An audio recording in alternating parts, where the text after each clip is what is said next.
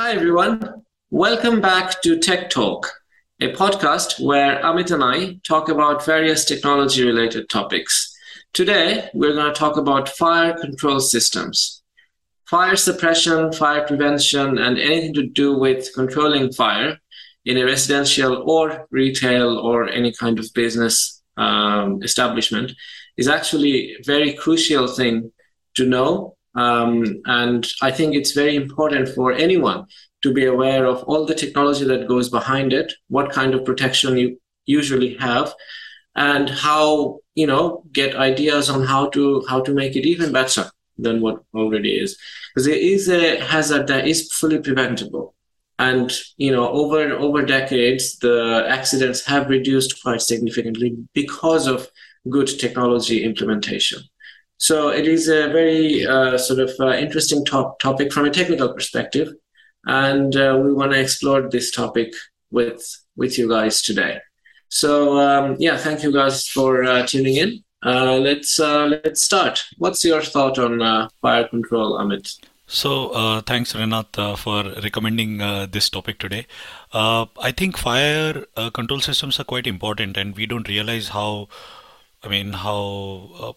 pervasive is the technology because it's all around us, and yet we take it for granted. So, I am a landlord. I have a property here in the UK, and as part of the landlord regulations, I need to provide certain safety devices or detection devices as part of the contract. And some of the devices are like a smoke detector, carbon monoxide detector, and many other things.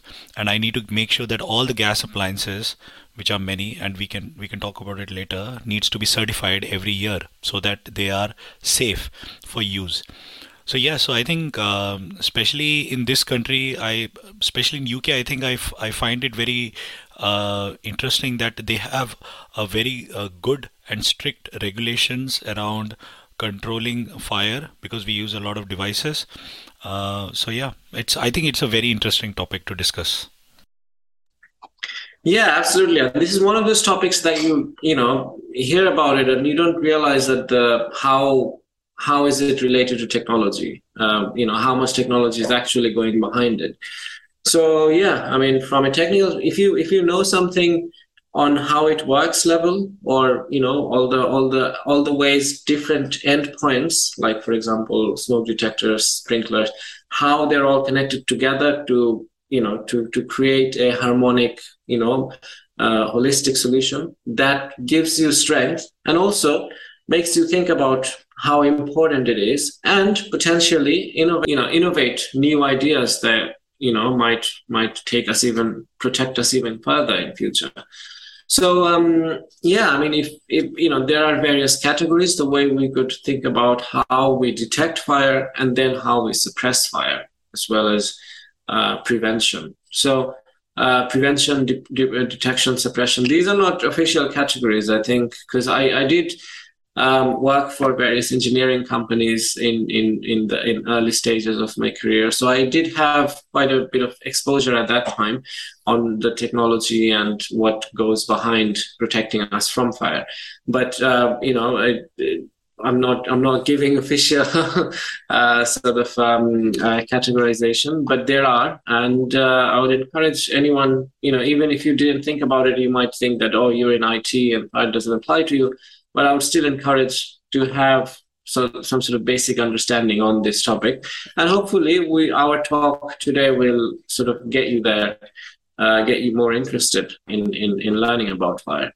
So I mean, fire is a hazardous event if you have it at home or in your office, workplace, business, retail unit, whatever, and it would damage lives and assets. And there is just no going around it. If you have it as an accident, there will be some sort of damage.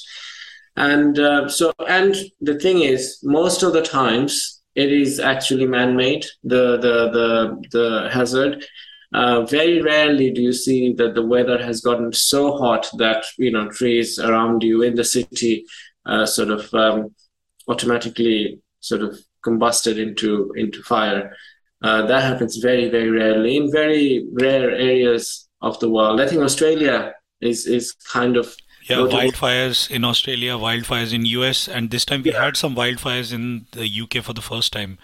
yeah, but that's the key thing is those are wildfires though, because they happened in the wild, although they're still, No, you but know, it's due to the rising temperature because everything has yeah. dried up.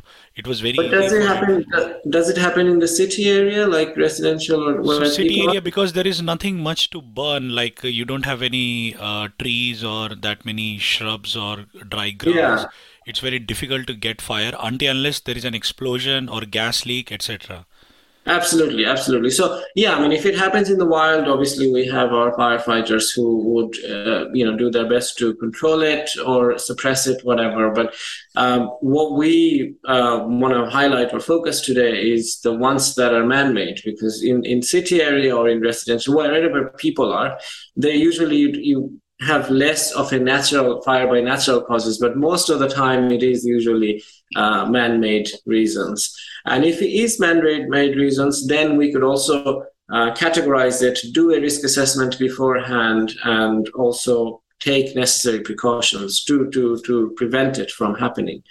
So that's how that's kind of the thought process that goes on when engineers are designing a fireproof or fire safe establishment.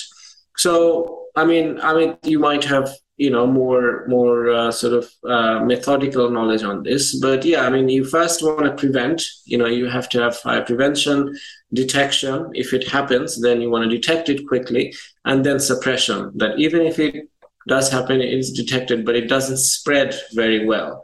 So it is contained. So these are some of the three main key areas where you want to sort of think about controlling fire. I think, Rinath, you have covered it very nicely that yes, there Mhm. are prevention, detection, and suppression. I think it's like with any other thing, any bad thing in life. Like if you want to be fit, so you want to prevent falling sick in the first place. Then if you are falling sick, then you want to detect it. So you do blood test and you do other things. You do go for diagnosis, and then in order to suppress, you take medicines or you do exercise, etc. So it's the same principles. I think you have followed and you put it very nicely. So when it comes to prevention, I think first we need to understand what are the different devices that can cause or different things that can cause fire in a house. So I live in a house.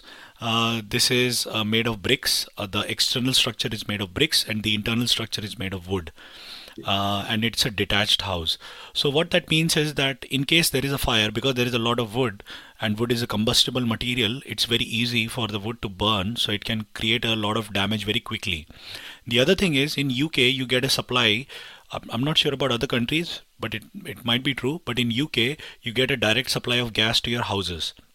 When you get a direct supply of gas to your houses, there is a pipe that is coming into your house to supply the gas. Normally, the devices that consume the gas is your heating system, where you have a boiler, a gas boiler normally, and that consumes. Then you might have a gas stove on which you cook, or you might have a fireplace. So old Victorian houses have a fireplace. The new build houses in UK don't have a fireplace, and the new build houses also have a electric stove instead of a gas stove. So they prevent that's how they prevent the how you prevent a fire. Plus the materials that are used in the new build houses are much more fire resistant, and most of the furnitures that you buy, they'll have a tag where whether it's fire resistance or not. And Yeah, especially mattresses and sofas. mattresses, sofas, etc. You would see And that tag a lot of you if you are. exactly. And the other thing is that between two flats or between two houses which are in new build, if you're sharing a wall, then you normally you have some material that prevents the fire from spreading from one house to another house. So there are like fire prevention, like a insulating material or something that prevents the fire to spread to the other house or to the next house. And recently we had this problem in UK where because of some cladding which is combustible that was used in some of the flats, like one flat caught fire and then it burned down the whole like couple of floors in UK, which is called the Grenfell Tower, and it was a huge fire disaster. And it just like something got burnt. in the house because of some reason, and then because of the cladding which is there in between the walls of the two houses, which is combustible, then the other flat started catching fire. Now this could have been prevented, but there was no regulation, and the building authorities had all the rights to do whatever they want because they want to sell and make a profit. So they never paid attention to these safety regulations, and because of that, UK then made sure that there is a review on every single flat that shared a wall to see whether they have cladding or not. And if they have cladding, then every single flat needed to get their cladding removed between the walls. And that was a huge exercise which caused a lot of financial distress to a lot of people, because you could not stay there, you could not get a mortgage for the house, you could not sell the house if you had cladding in it. And so many people, I know some of them who had lost a lot of money and time, and they went through a lot of stress. And this is something that could be prevented. So I think the first topic that you mentioned, prevention, I think this is something that government and public, they can do and take part to make sure that yes, we prevent it. The other part that the UK government does in order for us to prevent, as I said in the beginning that I am a landlord, is the regulation and the safety certificates. So you have the gas safety certificate and the electrical safety certificate. Now remember, fire cannot happen just because there is gas. It could happen from an electric short circuit as well. So if your electrical devices, for some reason, they short circuit, they produce a spark, and sometimes that spark can catch fire in a paper, in a wood, in plastic, etc. And that has actually burned down houses. And I know a friend of mine who bought a house which was actually burned down and then completely rebuilt, and it was actually burned down by fire. It's crazy. Yeah, I mean, so many sad stories. I mean, on both sides. I mean, yeah, the cladding piece, yeah, absolutely. I also, heard of people or know people who had lost a lot of money. And someone had to, I think I've heard on the news that someone actually had to go bankrupt because they couldn't do anything. It was the law that they had to do it. And if they couldn't, then they couldn't pay the mortgage anymore because it costed so much. So they just had to give it up. And it was quite a lot of distress, but I can understand the overall reason for government mandating this, and, it is for, human life, safety, etc. And then, the other side of the coin where, if something like this does happen, it's just devastating situation for the person or the family, whatever. And we should do everything we can to prevent it. And the things you mentioned, they are quite things to sort of be aware of, but we put those things at the time of building as prevention, but the reason why they're there is so the fire is suppressed. So they do both. The planning of implementing is prevention, but the work they do in the event of a fire is suppression. But in terms of other kind of prevention as well, is not to, some of the common sense stuff, like not to sort of have open fire in a risky place, etc., etc., and also have detectors like gas detectors and combustible gas detectors. I think you were talking about earlier about different types of things that there are. So yeah, there are various a lot of technology goes behind it. So in terms of these things that you were saying, before there was insulation that would resist fire, but it would last for say 30 minutes. They would give you a time, like this wall would last or suppress fire for 30 minutes, and after which it would get burned off. And now, obviously, the new builds have more and more, like it could last for 2 hours. And the technology goes behind it are like, there are two sort of plates of wood or whatever material, but inside it is sort of fire retardant material that is also insulated. That does two things, like it keeps the heat inside in colder countries, as well as also prevents fire. So these are quite good technologies to suppress. And one of the things that I think about as technology advances, right? I mean, for example, car, we're building cars for 100 years. Now we've come to the pinnacle or euphoria of car design. I mean, we can do it. How do you improve it more? In terms of speed, I mean, we could, get whatever is physics would allow, it is possible. But then the way to improve it more is look at other ways. For example, make it more safe, make it more this and that. Same with mattresses and other household stuff. You now have memory foam and all other things. How do you improve it more? And that's when you think about how safe is it in terms of fire and what material to use so it remains comfortable as well as also is fire retardant.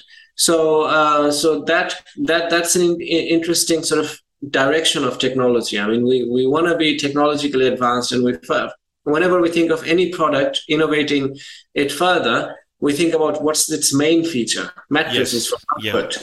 So how can we make the mattress more and more and more comfortable?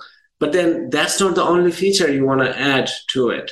And fire retardants should always be one item that you sort of check or sort of consider in number of features that you want your product to have. Whenever you're innovating a product, and hopefully there are many innovators within our audience, and whenever you're doing this, anything that humans use, whether it could be a furniture, whether it could be any sort of product that is household or in business or office spaces, you want to make it, you want to give some consideration on how does it react in the event of a fire. Yes, that saves lives.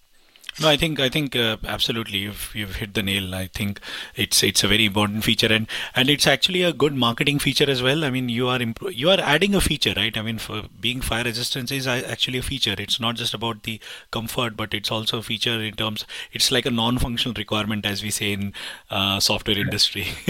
Yes. So functionality is it should be comfortable. Yeah, non-functional.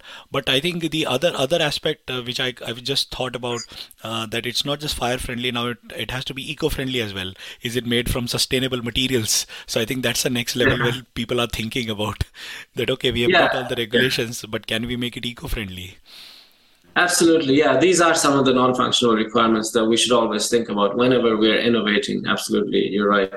And with that comes to the next part in terms of detection, right? I mean, we have various technology which detects fire, and so here's a problem.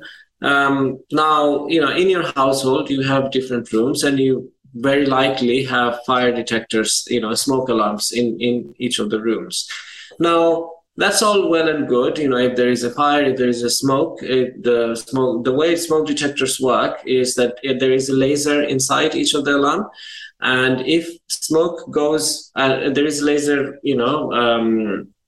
sort of generator, or it sort of points laser to a reflector or a receiver. And now the receiver is sensitive enough that if it is slightly obstructed, i.e. by smoke, then it gets triggered. It realizes that I'm not fully obstructed, but I'm not getting the full what I was supposed to receive. So there must be some sort of obstruction. And on a ceiling, what else could be an obstruction apart from what is in the air?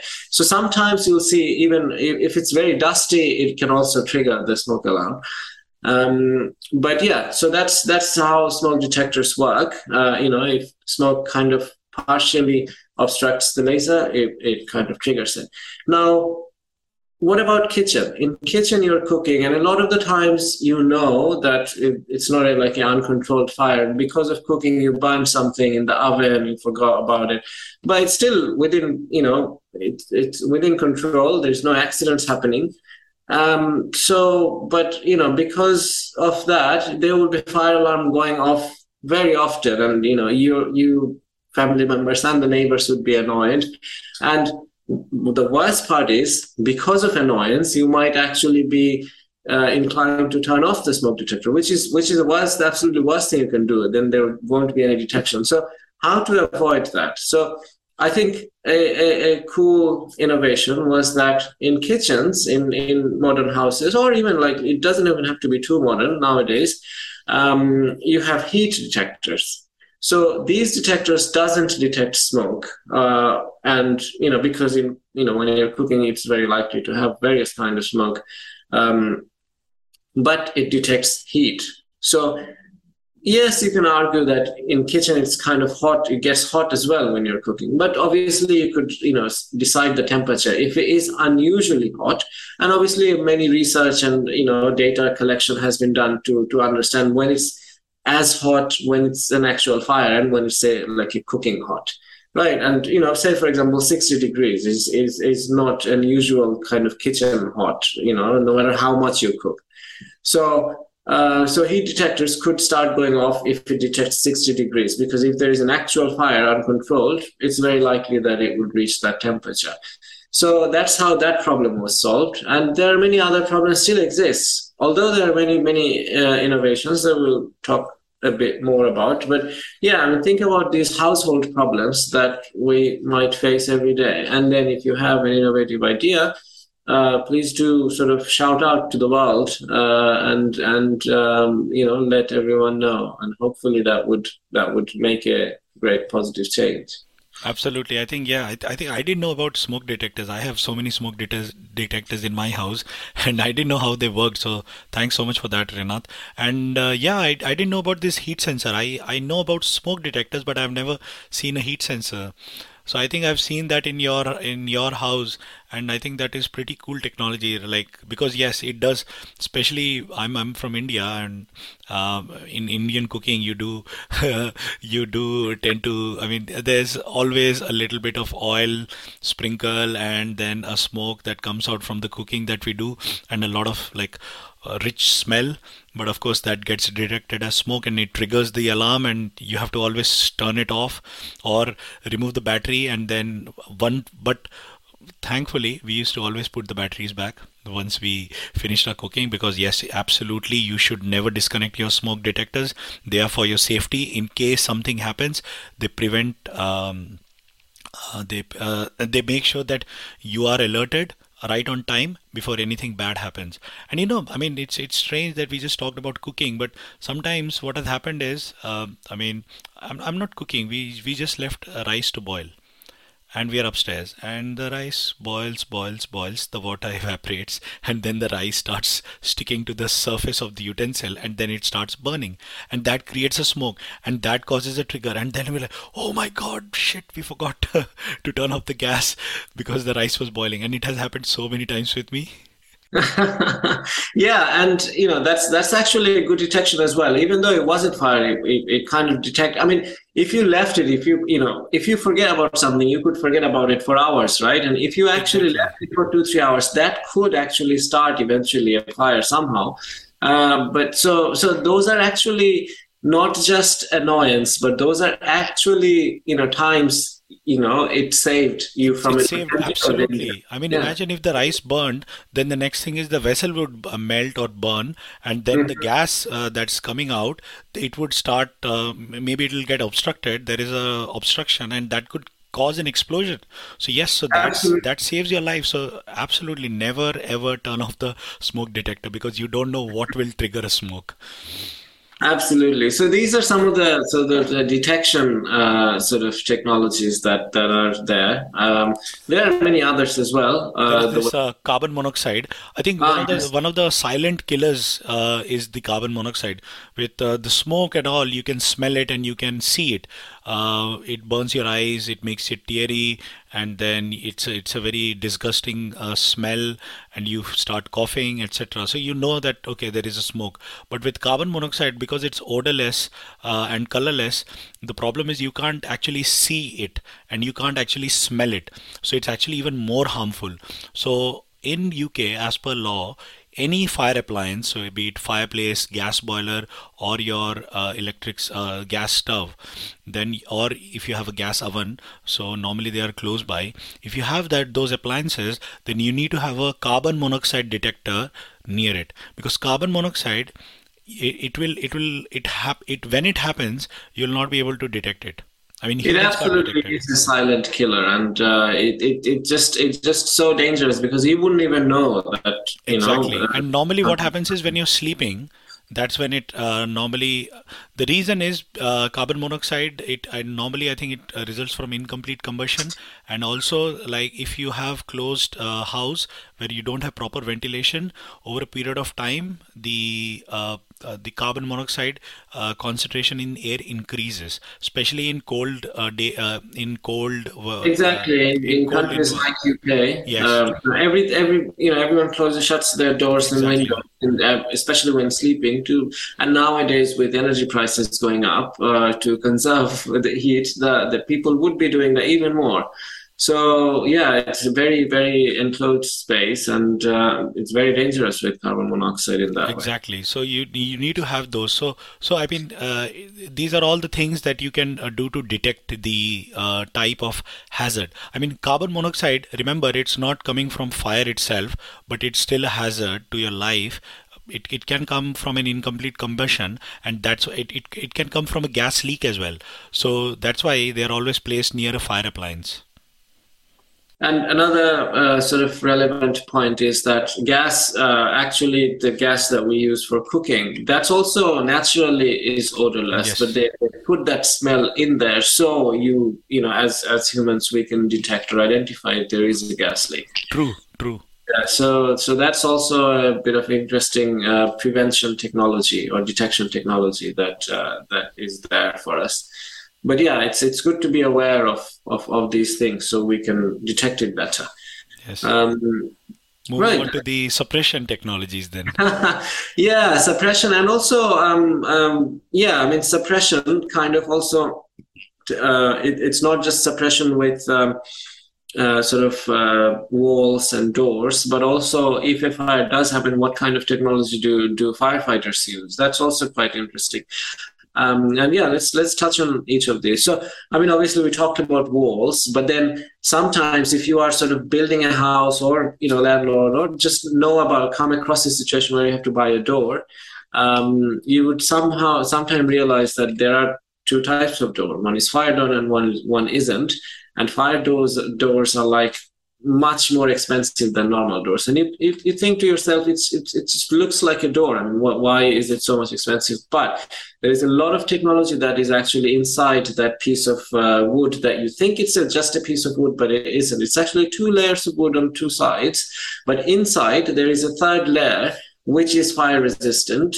And it also gives you time. Like this door will sort of keep the fire, suppressed for 60 minutes, 90 minutes, etc., etc. And because based on that, it is also the prices vary as well. And one of the things to be aware of, especially as not just a technical person, just as a human, that a lot of the times you see fire door keep shut, and a lot of the times we just ignore it. But it's absolutely imperative that you follow that, because that is there for a reason, because it is a fire door. It is put there as the whole building was designed. When an engineer or an architect designs the whole layout of the building, they actually plan that, okay, all of these points are where a fire can start, and how am I going to put doors and walls to isolate each of those areas, right? So each of those fire doors are not just randomly put there. They are put there by design to prevent a certain, source of fire, whatever. So a lot of the times I see in offices, as we do, fire doors are kept open with a wedge because there is a lot of foot traffic, but you really absolutely shouldn't be doing that. It's actually, I think it's also by law, you're not supposed to do that anyway.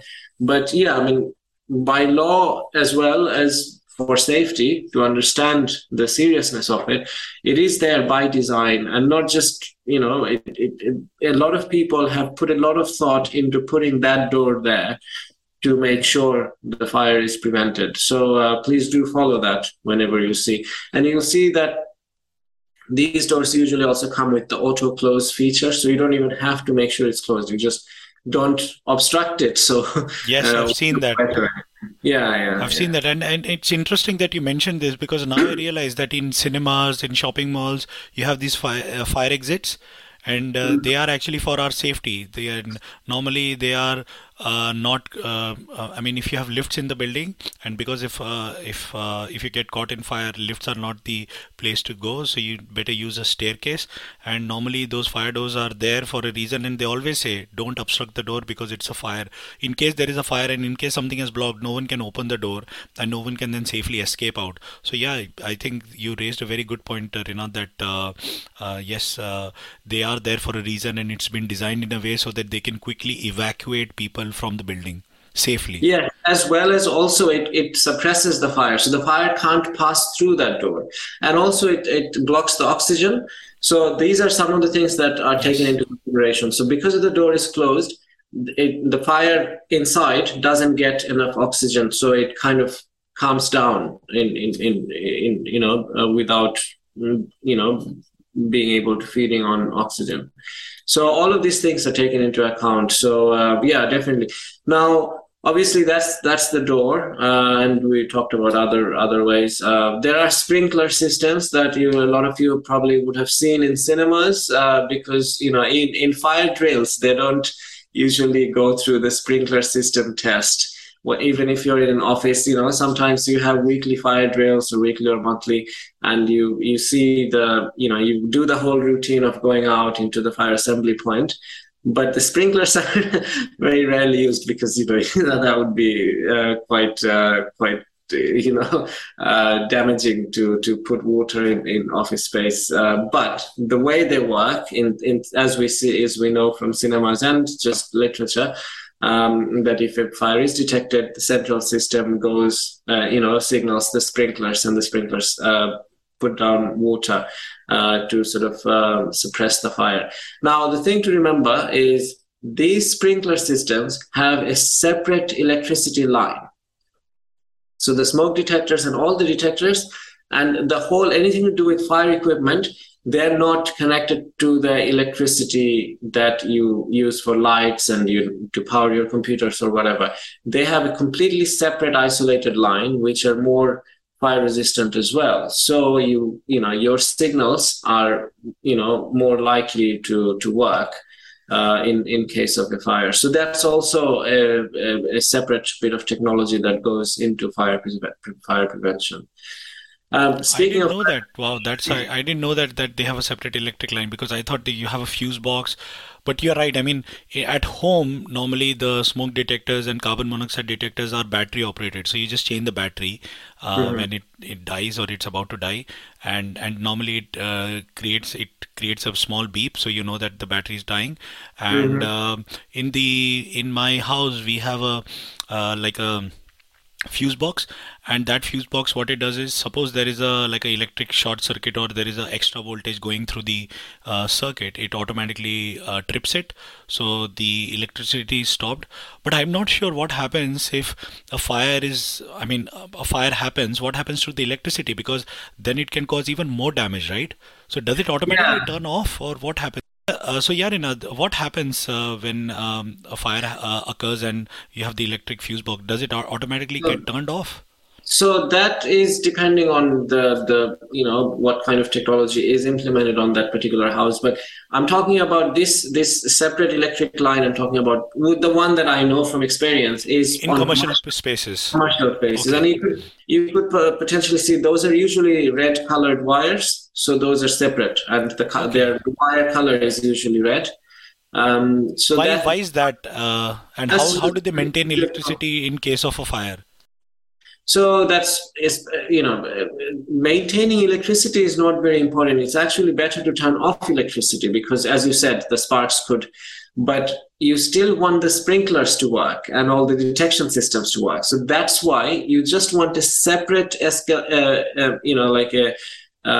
separate skeleton of just the necessary bit which would work in the event of a fire. So that's what it is. It's not. For a feedback system to work, the detectors would feed back to the central system, and then central system has to do something about it. It's not just the sprinklers. That's something we see, but the HVAC system, the heating, ventilation, air conditioning, all of these systems in big commercial buildings, all of these things are controlled and they react in certain ways. For example, they stopped bringing in more oxygen, and there are various things, preventative measures based on the building and the designer. They do, and so those responses needs to happen, and for them to happen, you need electricity. So that's why there is a separate one to facilitate this kind of situation. I can imagine because imagine if there are sensors that detect there is a fire. It sends to the control system. The control system then has to send a signal to the hydrant system to trigger the sprinkler. But maybe what happens is that the signal goes and then it stops. Or maybe they stop the electricity after that because the system is activated, and then you can just release the water based on water pressure. I don't know how it works. That could be a series of, the fire engineer decides what would be the best course of action for that particular building. So that what you just said, that could be a common course of action that is taken. Depending on, some buildings are half underground, half overground.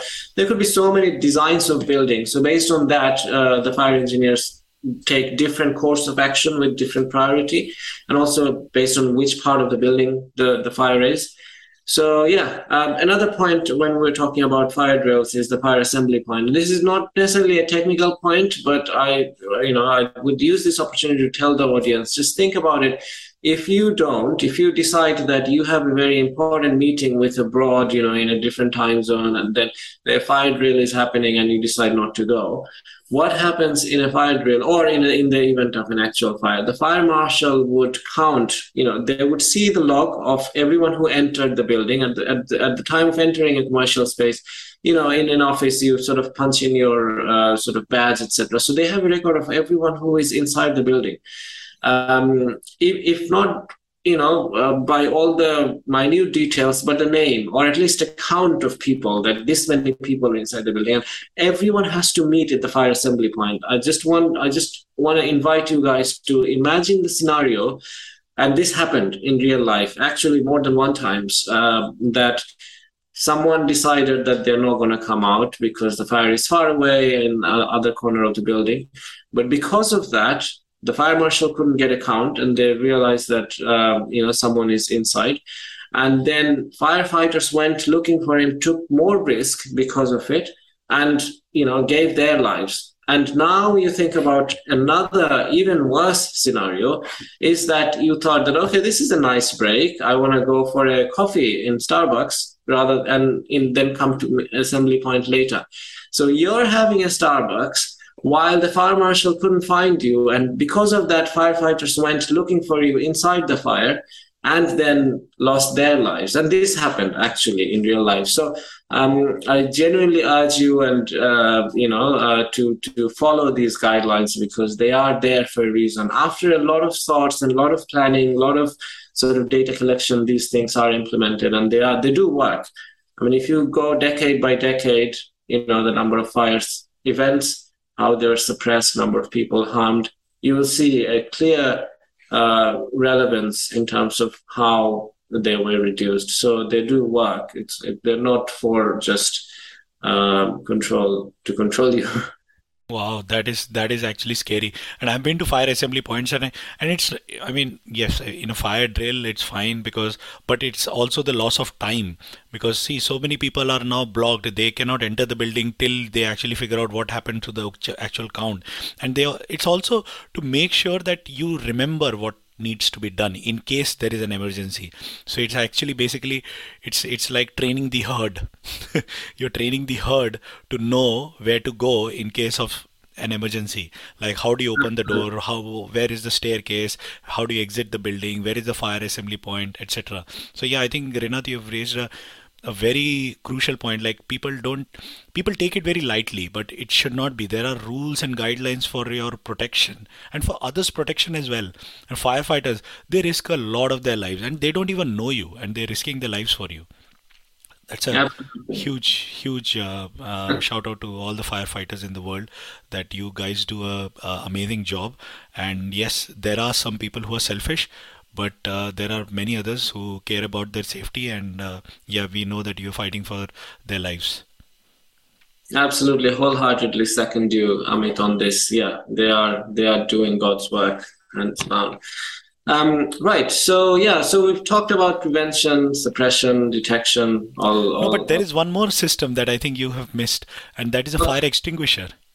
Yes, yes. So, yeah, I mean, if you have, knowledge on that, but the basic knowledge that I have is that just be careful to use to identify what kind of fire extinguisher you're using for what kind of fire. So, electric Yes. fire needs a different kind of extinguishing than wood fire, for example. And also, you have different kind of extinguisher. Water or carbon monoxide is probably an Yes. extinguisher as well. Yeah. And then there are different materials that are inside them, and depending on different kinds of fire, so be mindful of that. It's always, you don't have to memorize it, it's always written in the cylinder, so you can just read it. I know it's a panicky situation, but still it would make the situation a lot worse if you didn't take that 10 seconds to Yes, read. absolutely. And I think I have a fire extinguisher thanks to my previous owner, and he left the fire extinguisher in our house.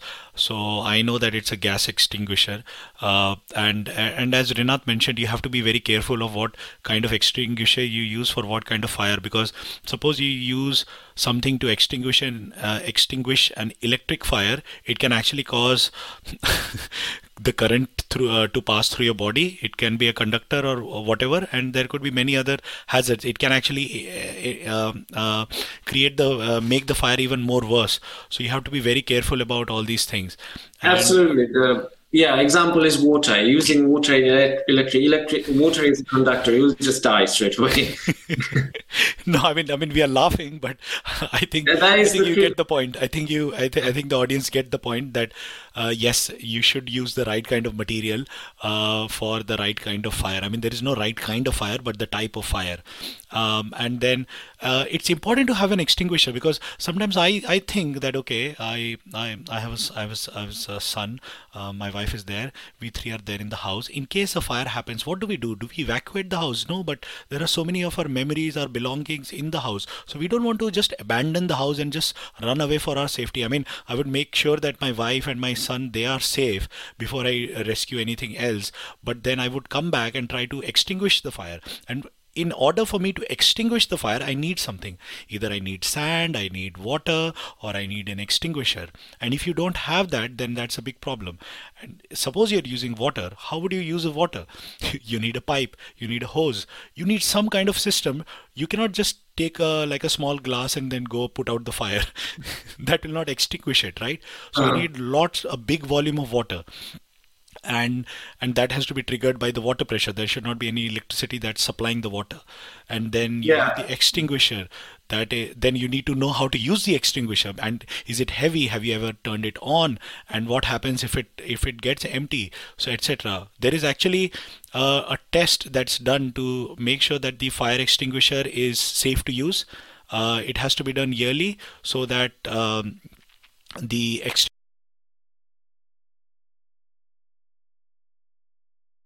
you have a fire extinguisher in your house, but you need to make sure that they are regularly checked, if they are operational or not. Because suppose if it's a gas extinguisher, gas over a period of time might settle down, it might become heavy, there might be a leak, it might exit. So even though you think that okay, you have a fire extinguisher, but it may not be working at the time that you actually need it. So you need to make sure that it's actually checked yearly.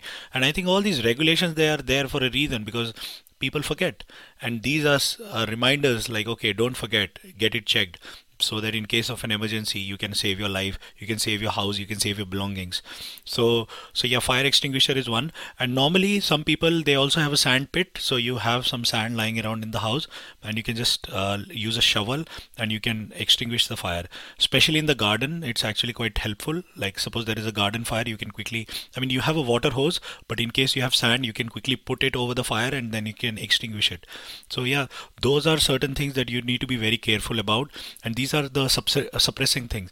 The other suppressant is normally metals. So normally most of the uh, wherever there is a fire involved, normally people use metal, because metal will not burn down as quickly as wood. It will get hot, but to reach the melting point, it requires a very high amount of heat. And by the time someone would figure out and they would try to extinguish the fire. So yeah, so I mean, metals are also, they can get very hot, but they will not burn down. So that's a good way, especially when you are outside and you want to light up a fire. Then it's better to use a metal thing rather than some plastic or wood or anything cheap. So that's why most of the barbecues are all metal. And the other suppressant is a water hydrant which is there on the road. So suppose there is a fire in any building, so there is always a fire hydrant, a water hydrant, sorry, that has a separate supply that firefighters use in case there is a fire in any building. So I think those are That's kind of. I don't usually see them in UK, In do we? UK you don't, but then I think in America and I think UK I think I've seen them in the cities, the central London, Hmm. but not like where we live. Yes, because it's far open here, so Yeah. so it's much safer. But in cities, yeah, they definitely do. Yeah, I've seen it in cities. Yes, and for our friends from the across the ocean, absolutely do not park next to a water hydrant. It is against the law anyway, and it absolutely it makes the life of a firefighter really difficult if they don't have place to park when it's an event of a fire, and also to have access to the water that they need to fight the fire. So yeah, please do follow the local rules.